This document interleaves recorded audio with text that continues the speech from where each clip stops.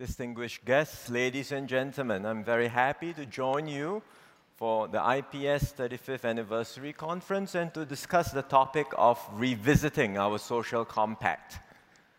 The social compact sets out our shared understanding of how everyone in society relates to one another. It's about the roles and responsibilities of different groups, be it government, employers, community, or individuals.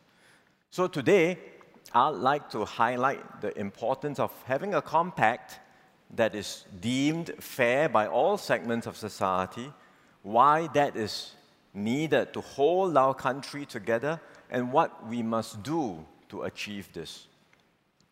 I think we can start by looking at the experiences of other countries and what everyone is grappling with.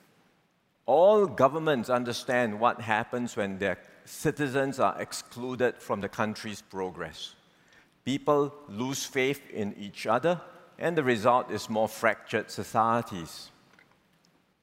In particular, the advanced Western economies have faced more challenges over the recent decades of globalization. They have seen their industrial bases being hollowed out and median incomes stagnating. And that's why you see now countries in the US and Europe shifting towards more domestic and worker-centric approaches in their policies. America, for example, talks about buying American and a foreign policy for the middle class. But even in China, which has benefited significantly from globalization, the focus is on common prosperity. So what about Singapore? We've always worked hard to ensure that everyone can share in the benefits of our country's progress.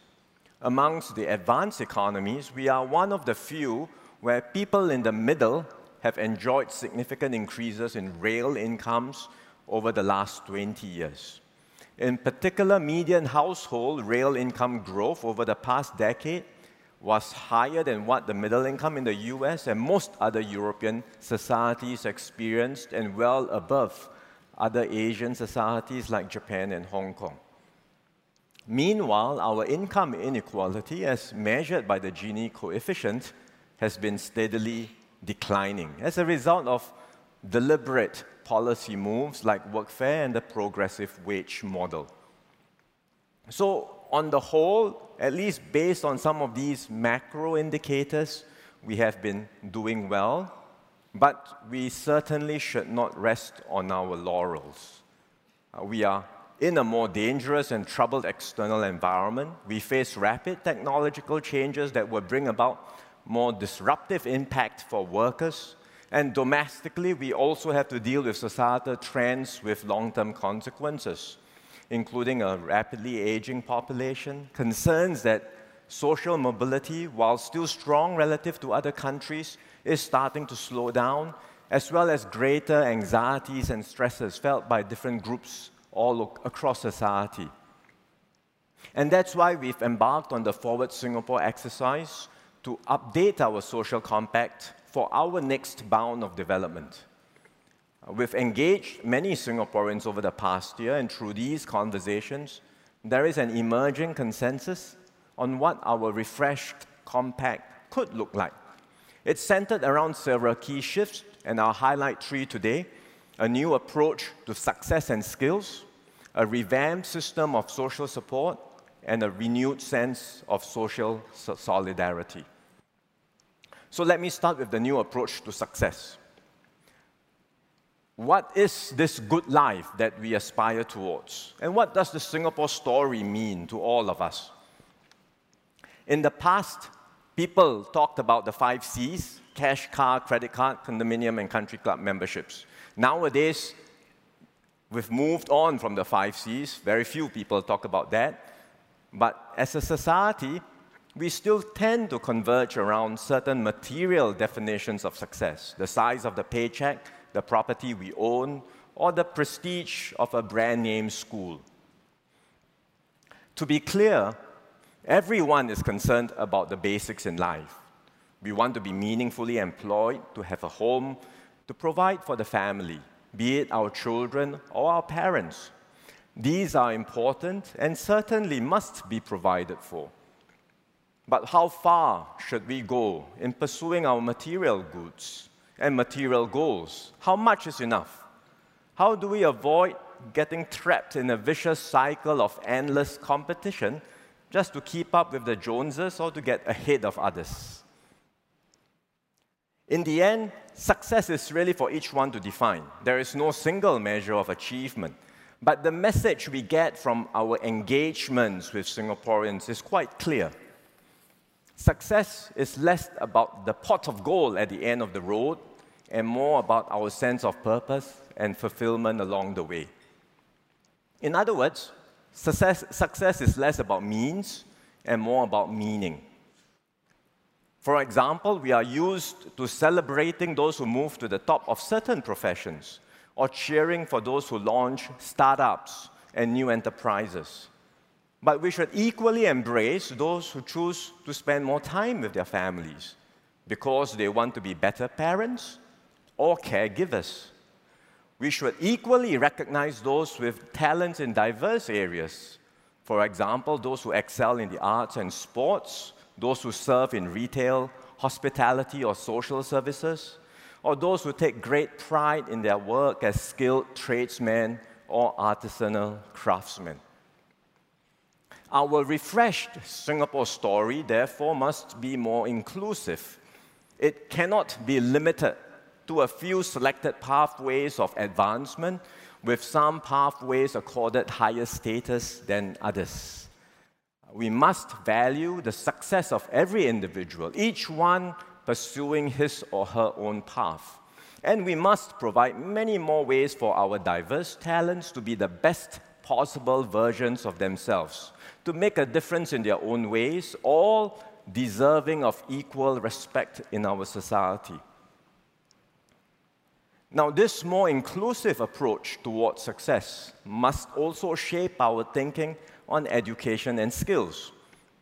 We have been making changes in our education system over the years. We've done away with PSLE T-scores. We are phasing out streaming, for example, just to name some changes. But we still, as a society, focus too much on who gets the best grades, who makes the cut for certain brand-name schools, or which courses they qualify for. And not surprisingly, many students feel caught in a rat race from a young age. It's not so easy to change these very entrenched mindsets. We recognize that every student, and perhaps more so their parents, will have their preferred schools. But if these preferences draw us unwittingly into an education arms race, we will all end up worse off as a society.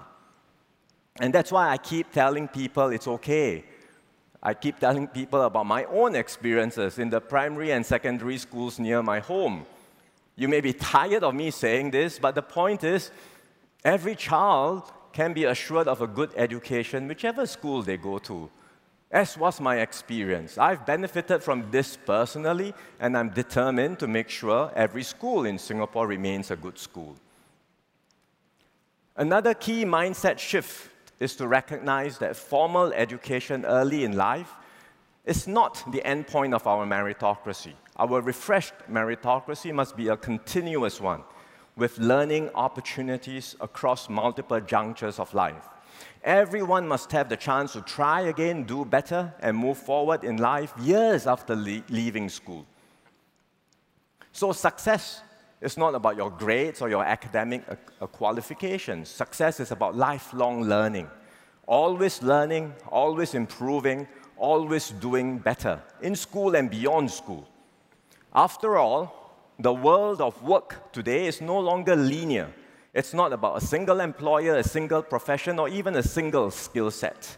It's about being comfortable with multiple roles, which will themselves evolve over time.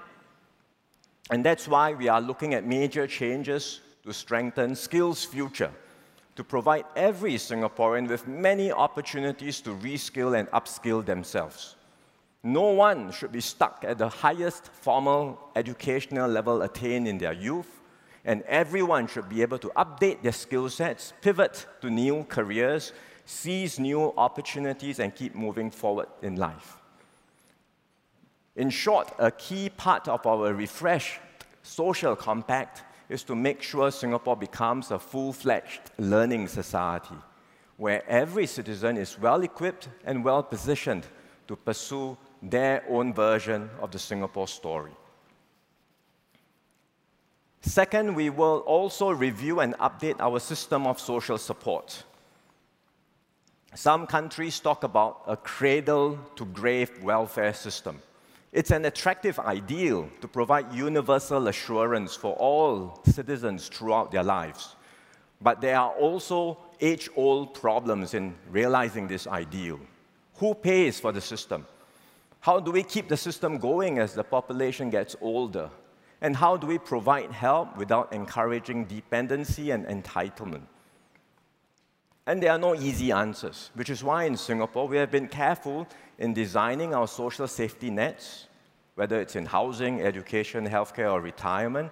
And we want these to be effective in helping the vulnerable groups, but we do so in a way that boosts their sense of ownership and agency over their own circumstances. Nevertheless, as we enter a more volatile and unpredictable environment, we will do more to assure both the broad middle and the vulnerable that they can meet their needs in life and will not be left behind. In fact, I've touched on this on previous occasions, so instead of going through specific areas of policy reviews, let me just briefly outline some key areas we are currently looking at. One, support for the unemployed. How can we help them with their day-to-day needs while they go about their skills training and job search to ensure they find a good match instead of simply accepting the first role that comes along the way? Second, support for lower-income families. How can we enable and empower them to move forward, uplift their wages, and especially to close the early gaps in their children's lives, making sure that the disadvantages do not multiply as the kids go to school? Third, how can we provide support for vulnerable groups, including persons with disabilities, as well as their family members and caregivers? And fourth, how should we provide more support for our seniors, not just for their healthcare needs, but also their longer-term care and living arrangements, and ultimately their retirement needs, so that we can all have peace of mind as we grow old. So these are areas of reviews which we are undertaking. And as we update and enhance our schemes and programs, we will ensure that whatever we do is also fiscally sustainable. But overall, it's likely that the government will have to spend more, focusing our resources on those with greatest needs. And it's right that we do so and enhance the assurances we give to every Singaporean that in this harsh, unpredictable world, we will always have your back. No one will fall by the wayside. We will support you so you can strive to achieve, do your best, and bounce back stronger should you encounter any setbacks in life. Third, we need a renewed sense of solidarity to underpin our refreshed compact. And this sense of solidarity means we need to be less about I, me, and mine, and more about we, us, and ours. In our system of meritocracy, we tend to reward and celebrate individual efforts and hard work, and that's appropriate. But if we take this too far, it can lead to the mistaken notion that our achievements are entirely our own efforts. And so some people may think if we succeed, it's on us. If we fail, it's also on us. So I'll be a self-made man or woman, and I don't need to owe anyone anything. Now, it's good to be self-reliant, and as a society, we do want to value and reward individual effort and hard work. But let's also be careful not to take this to an extreme, because in fact, no one succeeds alone. Every success story is a shared story. We all stand on the shoulders of those who came before us, and if you look at anyone who realizes their dreams, there's always someone who motivated them, supported them, inspired them, and gave them confidence to move forward. So we do have to adjust our attitudes and mindsets about success in our meritocracy. Success is not I. Success is we. Success is not individual. Success is collective. And our social compact must build on this deep sense of kinship and trust in one another. Those who have succeeded must do their part to help uplift others in society. We must never be a society where people feel they are left to fend for themselves. Instead, we want every Singaporean to know and feel that they have a stake in our society, and we all have a sense of obligation and responsibility toward one another. And in fact, we saw this, we experienced this during the last 3 years of the pandemic. How Singaporeans rallied together to support each other, and how we upheld trust in our fellow citizens. And that was what enabled us to find our way through the pandemic. We should never take this for granted. Trust is precious, it takes time to build, but it can be lost very quickly, especially in a diverse society like ours, where dangers like communalism and racialism can never be fully eradicated. Just think of what happened during the height of the pandemic when we saw a sharp rise in racist incidents, when people were starting to accuse one another falsely, and we saw racist incidents breaking out in quite a short period of time. Since then, the situation has improved. The number of such incidents have come down. And surveys that we conducted, including external surveys, suggest that overall trust in Singapore remains high. But there's still scope for improvement at the local and the neighborhood level.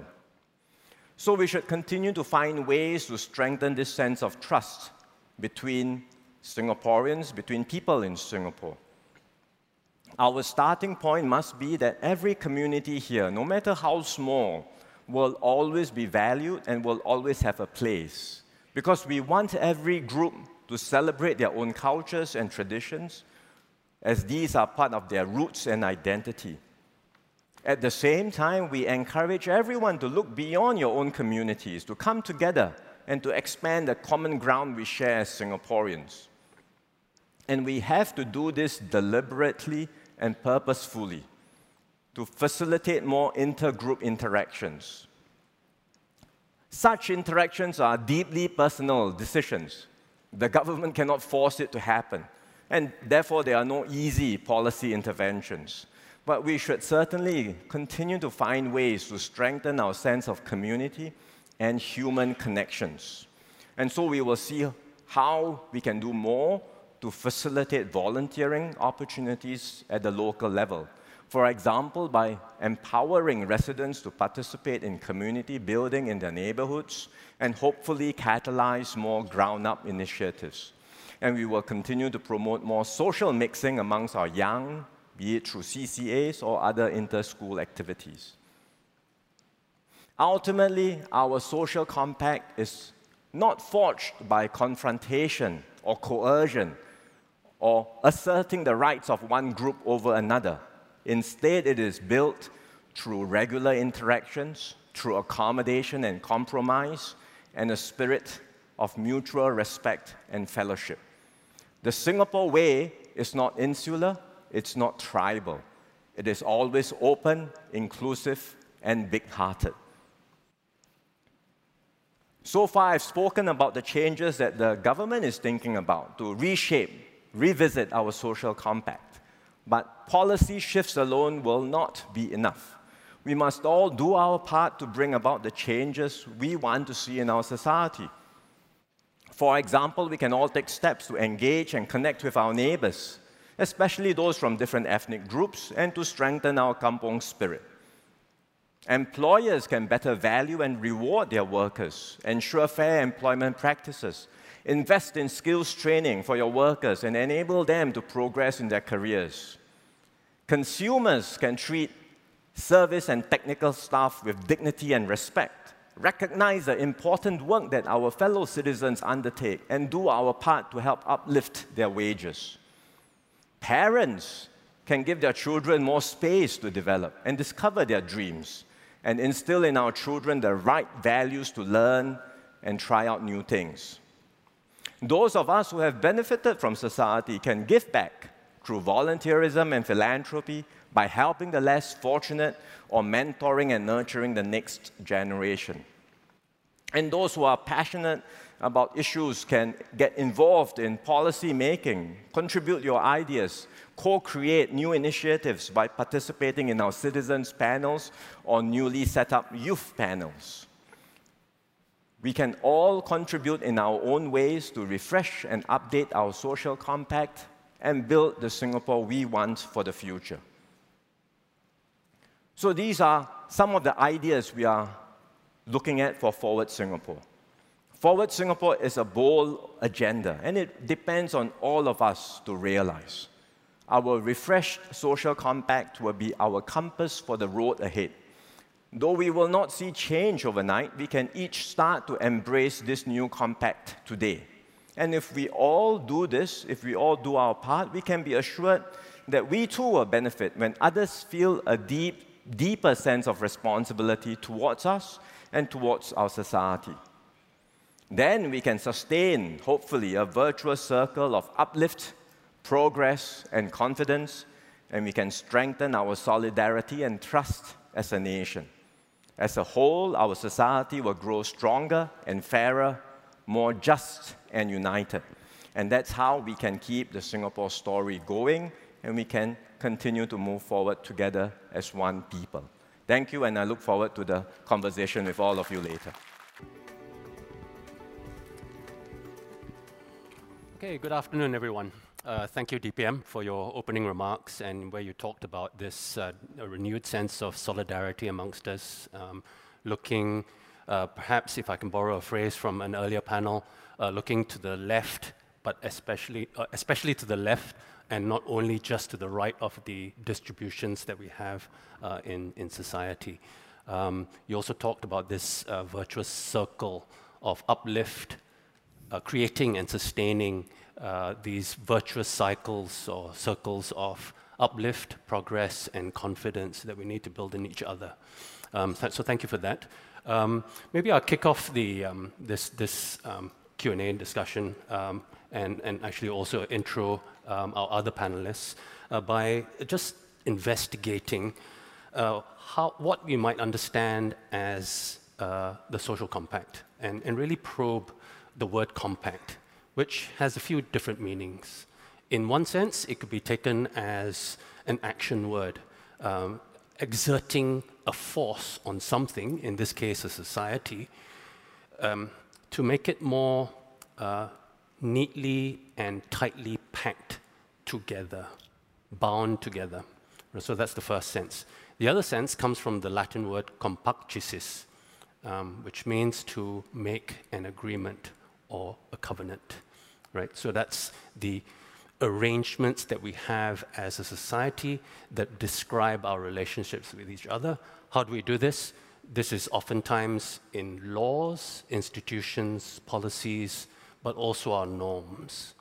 And these dictate, govern, drive our relationships with each other, whether, again, we are looking to the right or to the left of these distributions.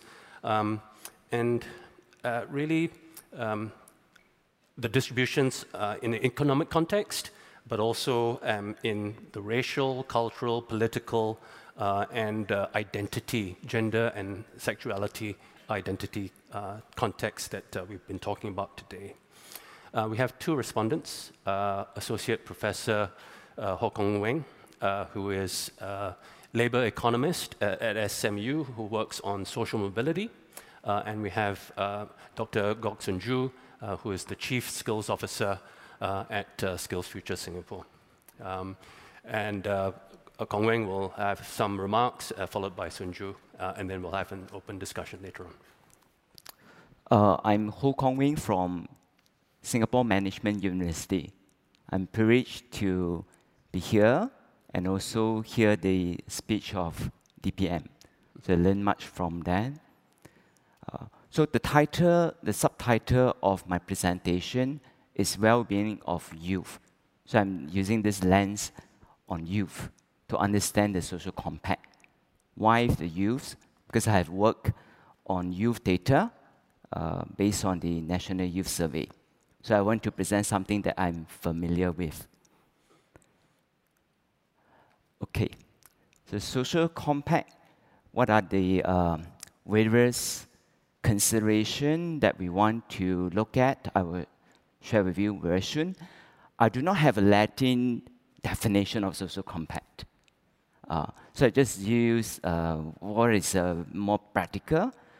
Broadly speaking, a social compact is a shared understanding of how all of us in society relate to one another. It is about the respective roles and responsibilities of different groups. I hope you remember this definition.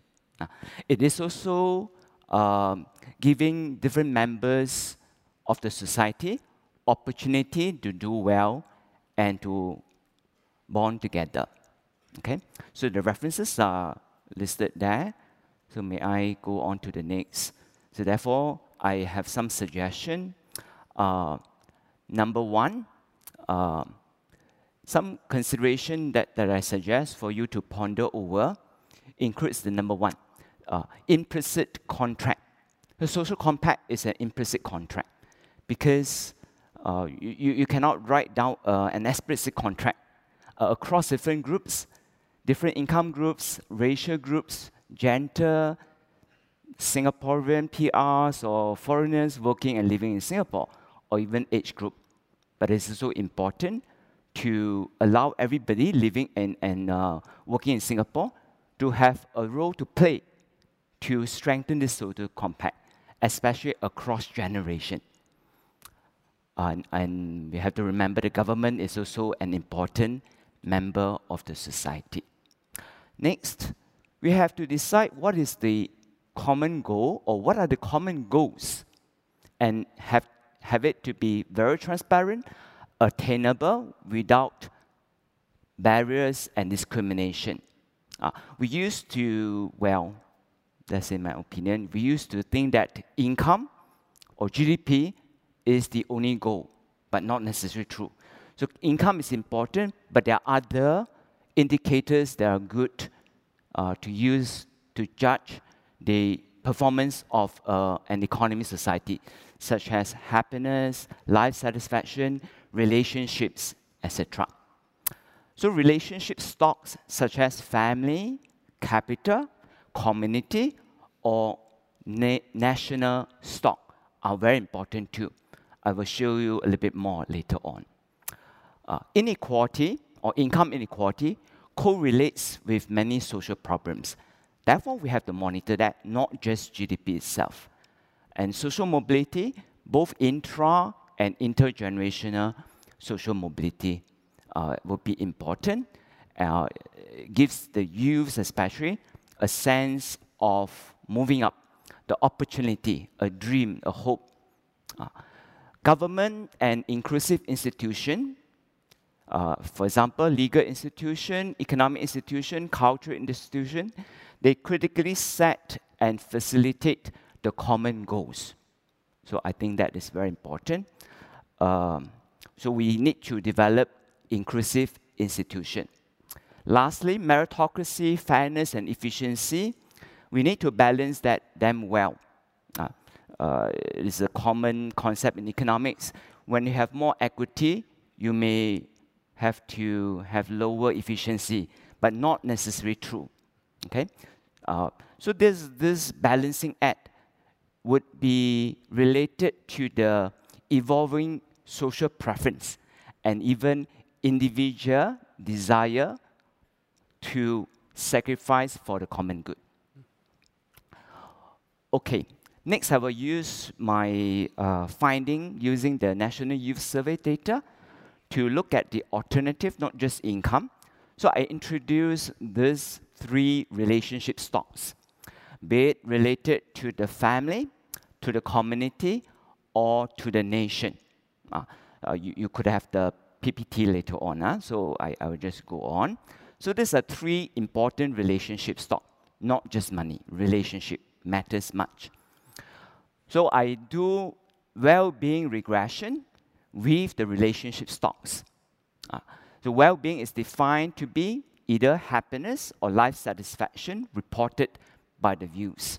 What I found is that family capital contribute positively to the well-being of the youths. Social participation of the youths in various social groups contributed positively too. However, leadership index contributed negatively. Why? Because they had to make sacrifices. There's a price to pay. Hence, we found it is negative. The national capital stock is positive. Next, I want to share with you the life goals of the youths. It could be non-zero-sum life goals, such as family-oriented life goals or altruism-oriented life goals. Zero-sum life goals are career-oriented life goals. Guess which life goals would have a positive impact on the well-being of the youth? Many youths are very career-oriented. However, we found that career-oriented life goals would have a negative impact on the well-being of the youths, not just using Singapore data, but also using the German data consistently. Germany has panel data more comprehensive than the Singapore data. It is robust finding. Family-oriented life goals, altruism-oriented life goals that contribute towards the social compact contribute positively to the well-being of the youth. Well, we want to look at income as well, because income may correlate with many other indicators that are non-economic. Income inequality has a negative impact on child well-being, or has a positive impact on obesity, drug abuse, rates of imprisonment, homicide rates, etc. So we know that we have to deal with income inequality carefully. So look at this chart. This chart is a little bit dated. It is an S-shaped curve, telling us that the lower income group have an income growth rate lower than the upper income group. For sure, inequality will increase. That was past data. How about recent data? The S-shaped curve has changed. That is good news for us. Okay? So you do see that the lower income group now have higher income growth rate than the upper income group. And that's why we see that the Gini coefficient has been going down for the past decade and more. Okay, so I want to look at the social mobility, income mobility. So we noted that income inequality is a snapshot of the distribution, but over time, the underlying current is actually intergeneration transmission of economic and non-economic advantages. So what we see here, using this quantile regression, we do see that the broad middle income group of youths, they have high social mobility or less dependence on parental background. However, a caution is that at the upper end, at the lower end, the dependence on parental background is much more. How about using a transition matrix? We do see that we have high mobility. Okay, let me keep going. So next, I want to do well-being regression on perceived opportunity. So what we do see here is that career opportunity contributed significantly and positively to the well-being of the youth. Work connection is actually the reverse coded of perceived meritocracy. So it seems like it is not significant, right? It has no relationship. But when I do further analysis, there is a, let me share with you the result. Career opportunity are important.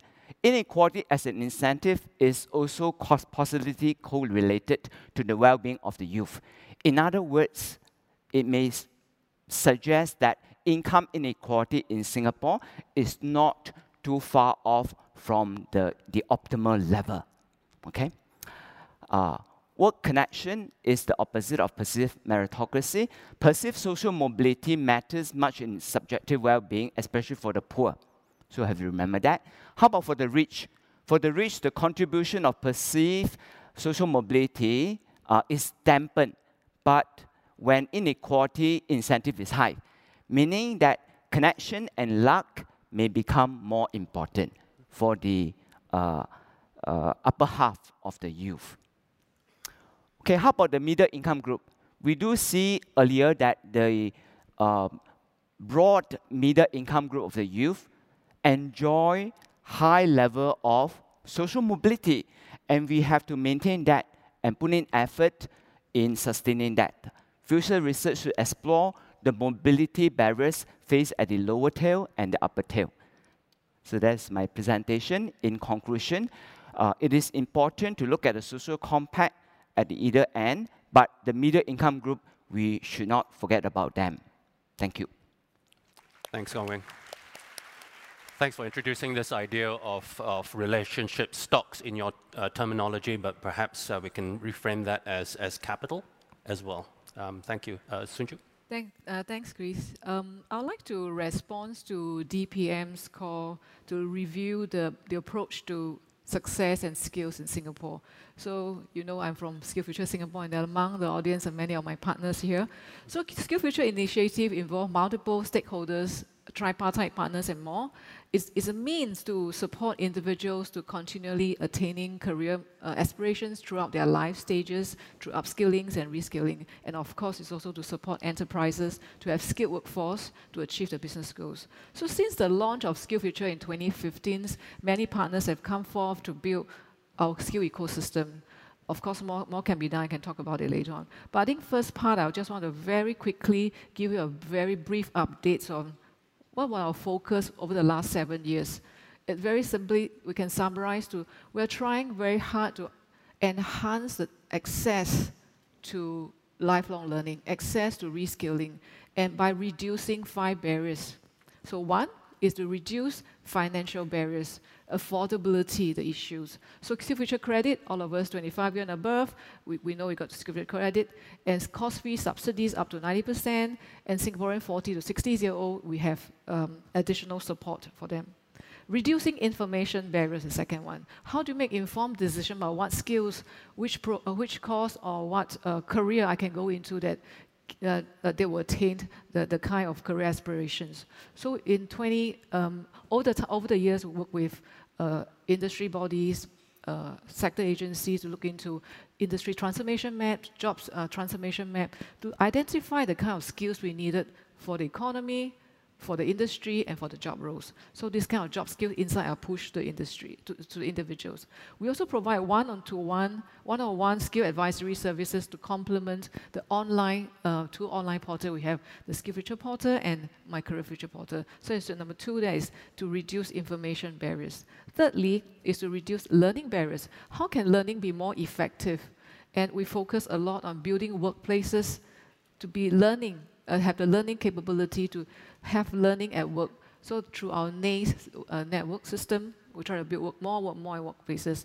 2, we invest a lot in professionalizing our adult educators so that they know how to manage and design better learning for different age group, different industry needs, different job roles.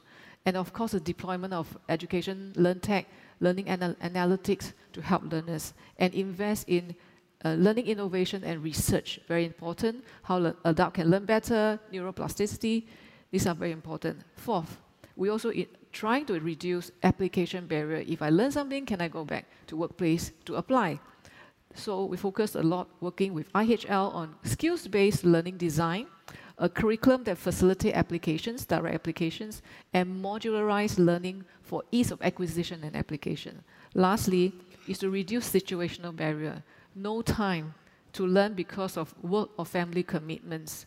So at a supply side, we look at how to make learning flexible, have learning modality online or in-person, stackable modules, and also the scheduling of learning sessions can be during work, outside of work, over the weekend. So these are the things that we've been doing over the last 7 years, which is to enhance the accessibility to learning, the lifelong learning, and also to make it flexible. But we don't have a perfect solution, I must say. But as a Singapore and Singaporean, we have the resolve to continue to enhance the whole skill ecosystem. So part 2, I want to very quickly cover then where are the opportunity for us to come together to really make SkillsFuture as a collective for all of us. It is not just funding and not just about training courses. So number one is by helping others in transitions, because you will see that as the economic transform, we will need to change the job content.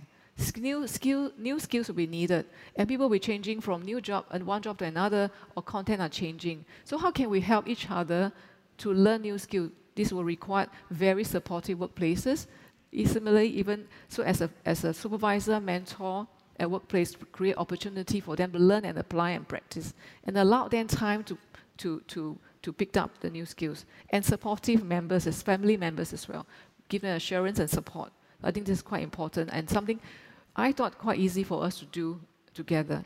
Number two is about community stepping forward to overcome access issues, new network, professional body, professional groups, business community coming together. And I'd like to cite two examples. One first is, I think in Singapore, our culinary community has been very strong, have a strong tradition to support younger generation of aspiring chefs. They're coming together, especially coming together to every year participate in Culinary Olympic globally. After their busy work schedule, after work, they come together. Why? Because they believe that by honing the culinary skill is so important to nurture the aspiration of younger chefs. And this is something that I think we should celebrate. And then, of course, they won many awards globally. Second example on the side are really ground up. People who understand, they have passions to want to share expertise and know-how to promote a cause. For example, Repair Kopitiam, I think some of us may know, they want to promote repair and reuse, not the throw away home appliances. So they come out with simple training programs for people to come together to learn how to repair home appliances, and then let them go back to their neighborhood to set up their own Repair Kopitiam. And this again is a ground-up initiative, no funding needed, but they really promote a cause. So I think the community must come together to overcome access issue. Thirdly, for business and trade association and chambers to come together to support SME is very important, because SME does not have the kind of resources as a large company have. So we have started some Queen Bee initiative to get large enterprises to support the value chain of small enterprises coming together. A most recent one we just announced is ST Logistics. They stepped forward to help the logistics sector, SME, to look into training them in cybersecurity, workplace safety and health, and these are really encouraging. The other example is Singapore Sustainability Alliance.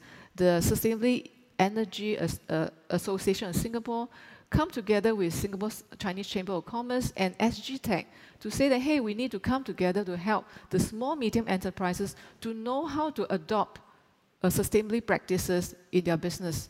So they know that some may be digital solutions, some may be business solutions, so they come together to support that. So I thought these are something very important for us to make SkillsFuture a collective. Yeah, so my in sum is, the new approach to skill and success will need all the stakeholders. So SkillsFuture is more than just funding and program. It is about all of us collectively coming together to support one another. Thank you. Yep, thanks, Sunju. Again, a sense of that solidarity, that responsibility to each other, to uplift each other. Thanks, Sunju. We'll now open the floor to questions, but in the interest of time, what I would do is ask everybody in this room to queue up your questions so that we can deal with them as appropriate, so that the panel can deal with them as appropriate. I will also do the same with the help of my team back there to also sort of synchronize some of the online questions that are coming through, and there are many. But if you will just give me the moderator's privilege of asking the first question. And it has similar sort of connections with some of the online questions that have already started to come in.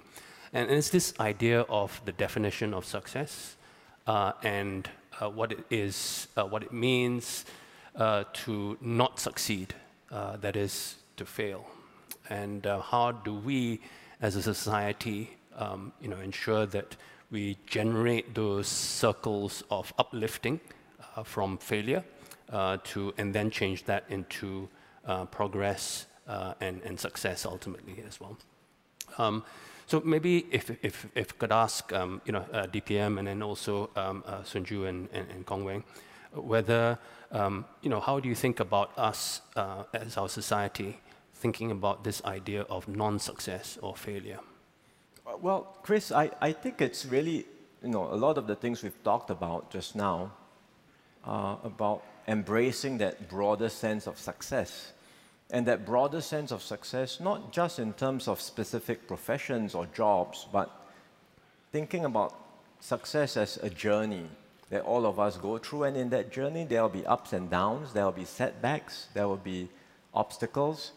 But along the way, we keep learning, we keep improving. And if we can embrace that as a society and support one another along the way, I think that hopefully will really provide a more inclusive approach towards thinking about success. If you think about different job roles, some of that has already changed. Sunju talks about culinary. 20, 30 years ago, it was very different. If parents have children that say, I want to be a chef, you know what the reaction will be from the parents. Today, it's slightly different. But it has not applied to different kinds of profession. I mean, if your child comes up to you and says, I want to start a car mechanic workshop, you have a different view. So, some things have changed, some things have not, and we can still do better. And we're talking here about different roles, but really, we should also start to realize that for all of us, we will have multiple roles in our lifetime. It's no longer just one career. We may do a corporate job one time. We may move on to do a more flexible work another time. We may, at some point in time, decide, I want to stop work. I want to be a better father, mother. I want to be a caregiver to my parents. We will have evolving roles. And as a society, we should embrace all of these different roles and support one another in the process. Thank you. Yeah. I would say that today, more of us have the chance to play different roles. Whether we are mentor, we are coaches like myself, as a volunteer career coach. I think the success is when we help someone to help themselves make sense of what they want to do next. So it's not always chasing that prize of who is going to win, but knowing someone else benefit from that 1 hour of conversation. I think that journey is equally important. And I do see that today, perhaps maybe it's not surface enough. There are many people doing different things, like Vera, who started the Repair Kopitiam. I don't think there's no money involved. It's about that belief that we want to help people to repair and reuse, so that missions and there's a spread and build up of the network of people believe in that cause and willing to do so. So I think there are many ways to do that, and not looking at just purely the price, as I mentioned. Yeah. Okay, I think there's a difference between individual success and social success. So to the individual, they may have different idea what is being successful, but for the society, it is important to help those who are maybe left behind or struggle or undergoing a spiral downturn. So that is important to help them to move up, to help them to have the dream for the future, especially for the next generation. So focus on the children too. So that the upward mobility is important, not necessarily relative mobility. Upward mobility in various aspects. For example, whether they feel satisfied with their life. This is an alternative indicator to GDP. Thank you. And there's that shared responsibility to contribute to that. Yes, shared to help. So when you help other people, this is altruism-oriented life goals. So you gain happiness from that too. Indeed. Yeah. Thank you. I see one question from the floor. If you could introduce yourself, and maybe there could be others as well in the queue. Thank you. All right, hi, I'm Piyush Gupta from DBS Bank. I think I want to stick to this question of how do you define success. One of my favorite books is a book by a Dutch philosopher-scientist, Albert Hirschman, who wrote in the 1970s. And he basically makes the case that the organizing principle of society till the 16th century was passions, like warfare, conquest, and so on. And society consciously took 200 years to evolve to a guiding principle of material success and profit maximization. People like Adam Smith, Locke, Rousseau, all of the big scientists over 200 years figured that a society which is organized around individual focus on personal well-being creates much better outcomes. Less war, less bloodshed, less conquest, and better material outcomes. It took 200 years. So as we think about reorganizing society and redefining the value of, the definition of success away from material success to the kinds of things DPM you talked about, it strikes me as not such an easy thing to do. And especially in today's world where you have social media, you have internet, everybody's seeing Insta, you're seeing what the people are posting on Facebook. Your definition of who's successful is created by this virtual world. So how do you suggest we actually make this thing happen in a concentrated time frame, which is achievable and doesn't take us 200 years to get? Yeah, thanks, Mr. Gupta. Again, a lot of commonality with some of the online questions. Darren Ho put in a question that is very similar. Also, Prof. Tanansa has talked about this idea of success. Your point about success being at a higher order purpose, but what about the other aspects of it? So how can we ensure that Singaporeans can crowd in to deliver all of these outcomes? No, I don't have the answers. I mean, if no one can claim to have the answer, and we have to be realistic, I think basic needs are still important. The point that Prof. Ho mentioned just now, I think income is still going to be important. And one of the challenges we will have to address as part of this broader definition of success is to think how we can compress our wage structure in society so that the wage gaps are not so wide. So it really ought not to matter too much, right? If you aspire towards something that you are good at with your hands, you want to do a job in the services sector, then you should get paid fairly and decently. But beyond a certain point, hopefully, it's not about chasing after that extra dollar. I mean, you need some basic wages to have a home, and some of these basic assurances ought to remain, and some of that responsibility also ought to be provided by the government in housing, in education, and we are going to do more with regards to lifelong learning. So beyond basic assurances, beyond decent, fair wages, hopefully beyond that, there will be at least a sense of people being more open-minded about different pathways, because a lot of that mindsets today are also, I think, status conscious, very hierarchical, right? Even if within a bank, some jobs are more prestigious than other jobs. You may not want to admit it, but the culture is like that. Within an organization, it is so.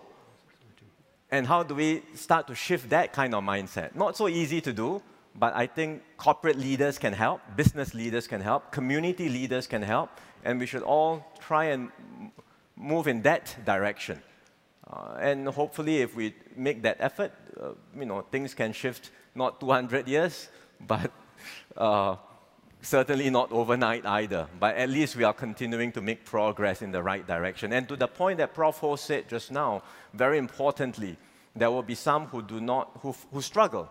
Even within this broad framework, there will be some who struggle. There will be some who meet genuine setbacks in life, real obstacles, and they really struggle. And it's really, for us as a society, how do we provide that social safety net to take care of them, that ability to help them bounce back quickly from setbacks, and particularly to make sure that the disadvantages do not magnify for their children, and their children have all the support they need to really have a good start in life. So those would be the things that we focus on.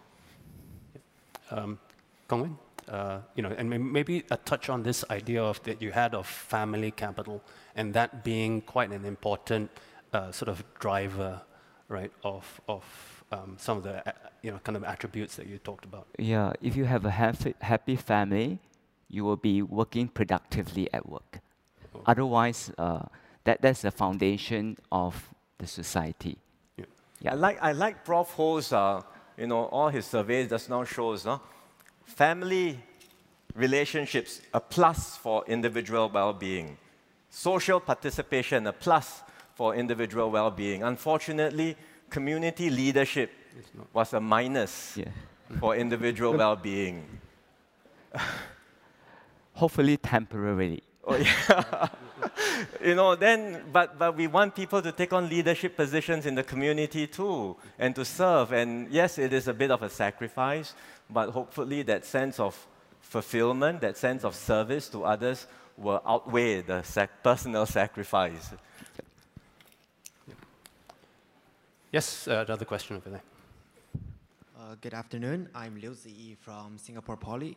And I have a question for social compact as a whole, which is over the year we have witnessed the general integration of AI systems such as ChatGPT and Midjourney and other systems that are way more than just an informational system that can be implemented into a lot of the actual factual, like the fields. So I pose a question that how can we strike a balance between the harnessing the benefits of AI and ensuring inclusive and fairness in its implementation? And how can we leverage AI to empower individuals, enhancing social mobility and bridge any existing gaps within our society to aim for the success that we have been talking about? Additional to that, as we consider the ethical implication of AI, we bring back to our social compact, which is mostly about the connection between the government and the people. So how does the AI, can we ensure its transparency, accountability, and privacy protection to maintain the trust between the government and the people as AI is slowly being implemented to our, like all of the technology and also the websites such as the one we have been mentioned before. So how can we address concern of job displacement and real reskilling, ensuring that our workforce remain adaptable and future ready? It is a huge question on the impact of technology and the potential disruption. One part of it is about responsible usage of AI, ethics and privacy and all these guardrails that are necessary. That's a broader conversation that will certainly need to take place. We are embarking on it, not just ourselves, but also with countries worldwide.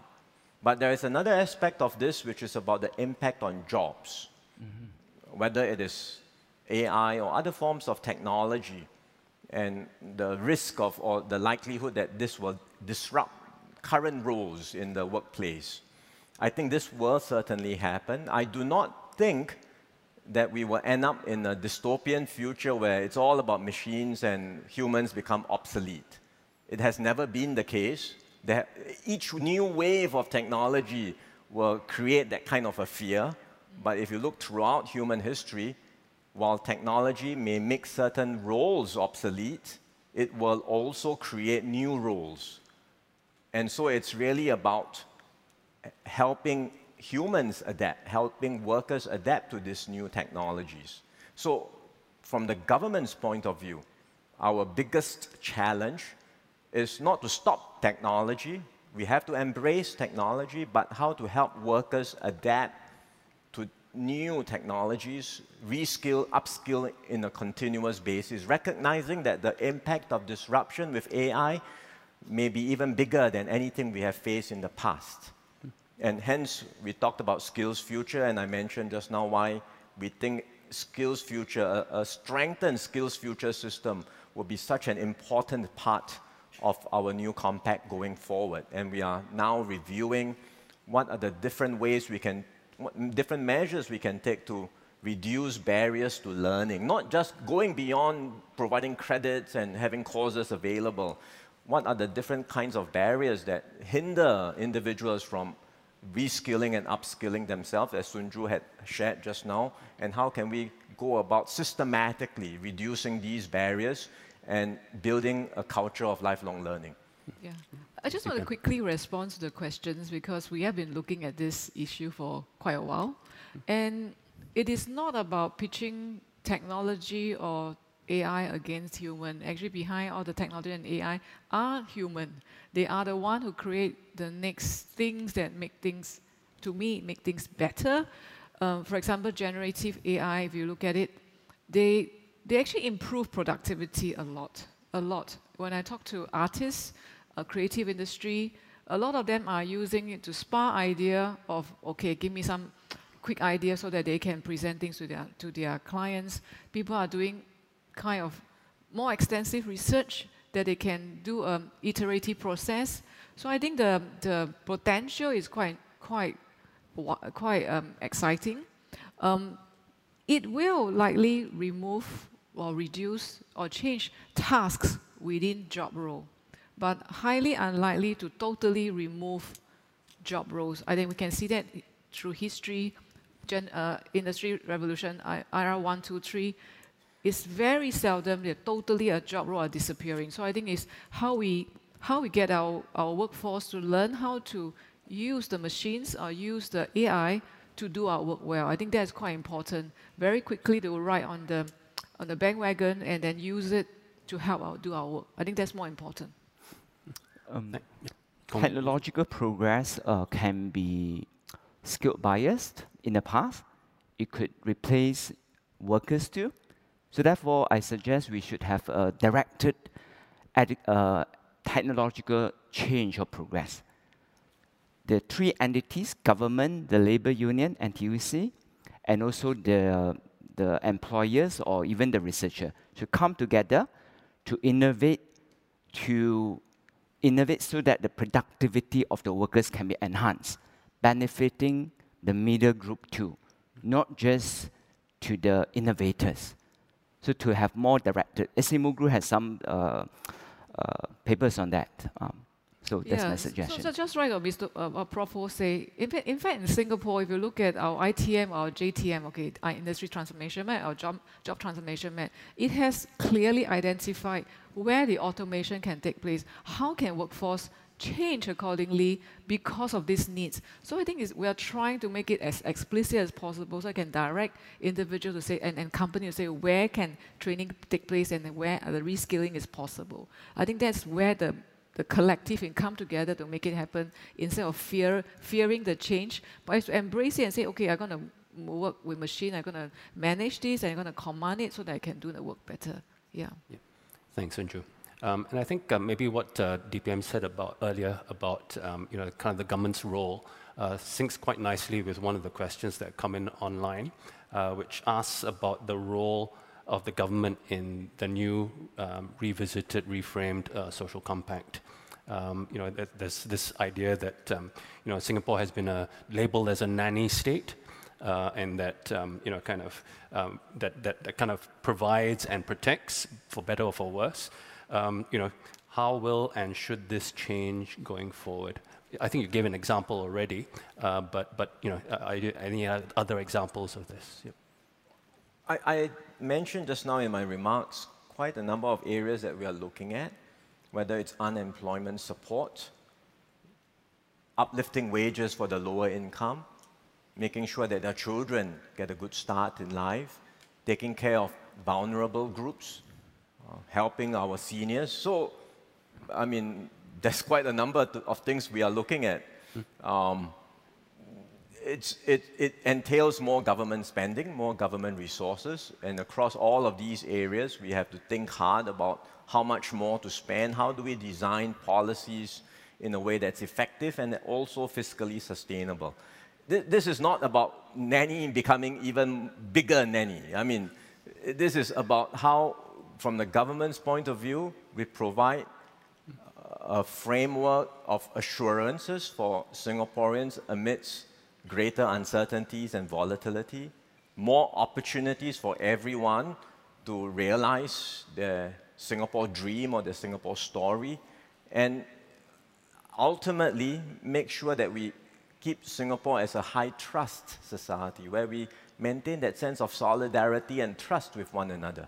Because if trust is lost, if we run empty on trust, all hope is lost, and we really need to make sure that sense of trust remains for us to take Singapore forward in a very uncertain and challenging world. Thank you, DPM. I recognize there's a question from there. If there are any other questions from the floor, another one there, maybe we'll take those two and then look to and wrap up shortly. Please. Really more a comment. I'm Stephanie Yuan Teo, Chairman of SHE. DPM, I think what you've talked about today is quite earth-shaking in the sense that Singapore has very much been a nanny state. The social compact with the people has been don't complain too much. We will make sure you have jobs and you have housing. If you buy an HDB, there will be value creation for your family. You can leave that to your family as a nest egg. If you study hard, you will do well in school and you will do well in life. I think we are coming to recognize that we no longer have the ability to deliver on a nanny state promise, nor should we want to. I think today's conversation, whether it's on the definition of what's the new enhanced meritocracy, what is pluralism, and pluralism is not just about inclusiveness of gender or race, but of ideas and, more importantly, of values. I think the conversation then needs to really move to that bigger, more utopian vision. What is the Singapore that we want to see for ourselves? And that's when the conversation about what is success, why does contribution matter? Why does what is the social and family capital, why is that important? I think that the conversation really needs to move to that bigger plane. It's not just about new policies, it's not just about new social safety nets, how much the government is going to subsidize. It's really about the new Singapore that we want, and what does each person have to do, and what's the government's role in that?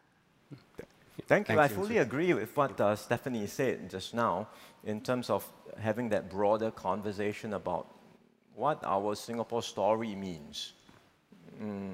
I would say it's not because we can't deliver on the basics, just to be clear, right? Just to be clear. Good education remains important. Housing, affordable, accessible for every Singaporean continues to be the case. All that we have promised and said what our parents have, what our children have, we can continue to deliver on that. But what needs to change? What needs to change is, must our version of that Singapore dream always be about chasing after positional good relative to one another? And if we keep on pushing in that direction, my house must be bigger than your house. My paycheck must be bigger than your paycheck. My status in life must be higher than your status in life. Are we going to be happier? I seriously doubt so. I seriously doubt so. I think if we move in that direction, we are just going to be caught in a rat race, in an arms race, and everyone will be worse off. So this is not about not being able to deliver on housing and all those other good things. We will continue to do all of that. But let's also reflect on beyond a certain point. What do we want for ourselves, for our children? And I think Prof. Ho made a good point about the importance of other things, relationships, families, participation in communities, social connectedness, our human connectedness. These things are important too. They are not captured in our GDP, but they are equally, if not more important. So we want to have a good economy. We want to have good jobs for everyone. We want to have housing available. Those we want to have, but we want to go beyond that to really be a city where the human spirit thrives. Thanks, DPM. We have one last question down there, and in the interest of time, maybe we can listen to that question and then maybe also wrap up. Yep, thank you. Please. Good afternoon, DPM Wong and panelists. My question will focus on the social compact. This phrase has surfaced a lot recently in our discussions. How would you sell the idea of roles and responsibilities to our fast-aging population? And what would be the roles and responsibility of this very important and this segment of population that is increasing in number? Is it a process of self-discovery and organic realization of our roles and responsibility? Or is there perhaps, I'm a Singaporean, perhaps for our lack of social awareness, and to strengthen our social awareness, is there a specific set of contribution you hope to see from the older adult population in Singapore? I think there will be contributions from all segments of society. It's not just from the older groups. We think that, there is scope for employers to do things differently. I mentioned just now the importance of employers having fair employment practices, investing more in workers, taking HR seriously, taking training seriously. I think there's a lot more we can do on that front. And that's certainly part of the new compact that we hope to achieve. I think there's a lot more that individuals can do to not only contribute to their own personal aspirations, but to help others, right? Volunteering, philanthropy, nurturing the next generation, mentoring, and we will continue to provide opportunities for all of that. And for our seniors, it's different because they are at a different phase of life. They have already contributed so much. Really, it's for us to take care of them. And we will have to think about how best to do so, recognizing that our population is aging rapidly. And it's not just a matter of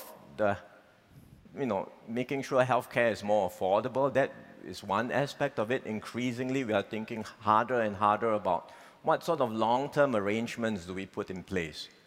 Care for seniors, how do we make sure that they can have peace of mind as they grow older? How do we take care of their retirement needs? So these are things that we are, issues that I'm sure Singaporeans do care deeply about, and we are looking at all of them. Thanks, DPM. Maybe we can end off with a question from Michael Oshana from UWC. And he asks, there's been a lot spoken of the government's role in the revisited social contract or compact, but what about the role of the people? What incentives do more successful people have to uplift those around them? How else can we convince them to enrich and give back to their communities apart from working for the greater good? Yeah. So maybe Sunju first, and then Kong Weng, and then maybe DPM. Yeah, I would say that I'll go back to what I mentioned earlier on when I respond to DPM's address is, just come forth and contribute in Skill Future Collective. There's so much thing we can do together, either individual as a mentor, as a coach, or the workplace, or just turn around and help somebody who are going through transitions, who need help, or helping in other businesses. So I think there's a lot of that, and from the business angle, there's a lot of benefits for a large company to help a small company because you just add up to in enhancing the productivity. So there's I don't think there's lack of incentive to do so.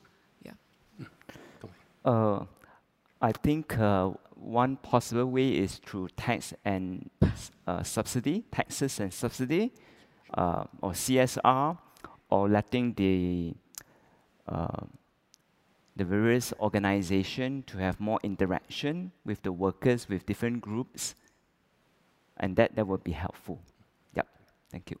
DPM? I thought we wanted the government to do less. Yes.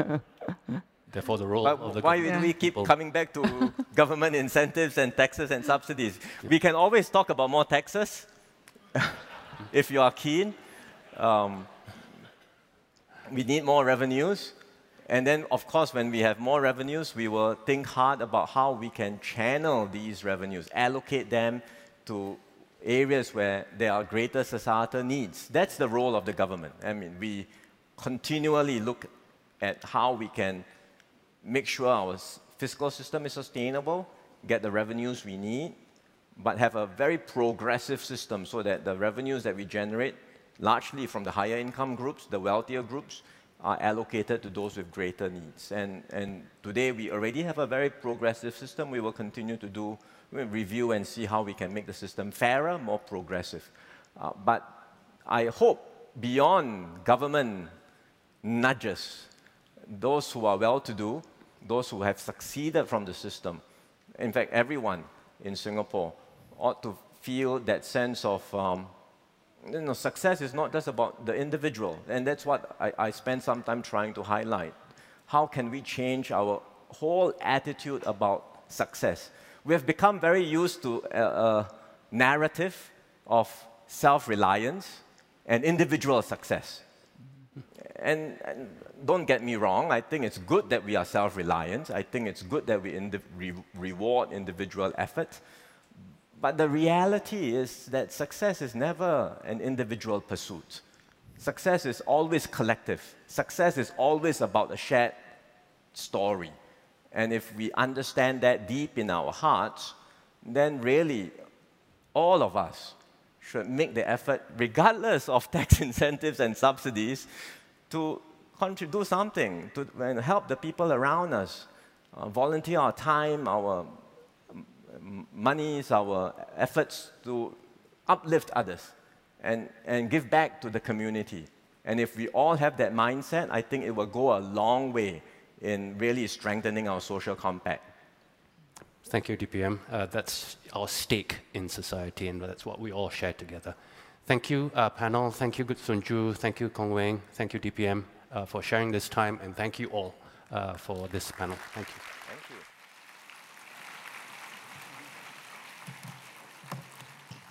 Thank you, DPM. It remains for me to thank the organizers, the research fellows who conceptualized this program, JJ, Harry, Keiki, and Robin, and of course my incomparable admin colleagues led by Siling and Zahida, who put all this together, and Hansen, who persuaded the sponsors listed on the back screen, and of course, thanks to the sponsors. The 30th anniversary conference was called Diversities. This is Revisitings. Goodness knows what we will do on the 40th. But thank you for attending this and for being such a good audience. Good night.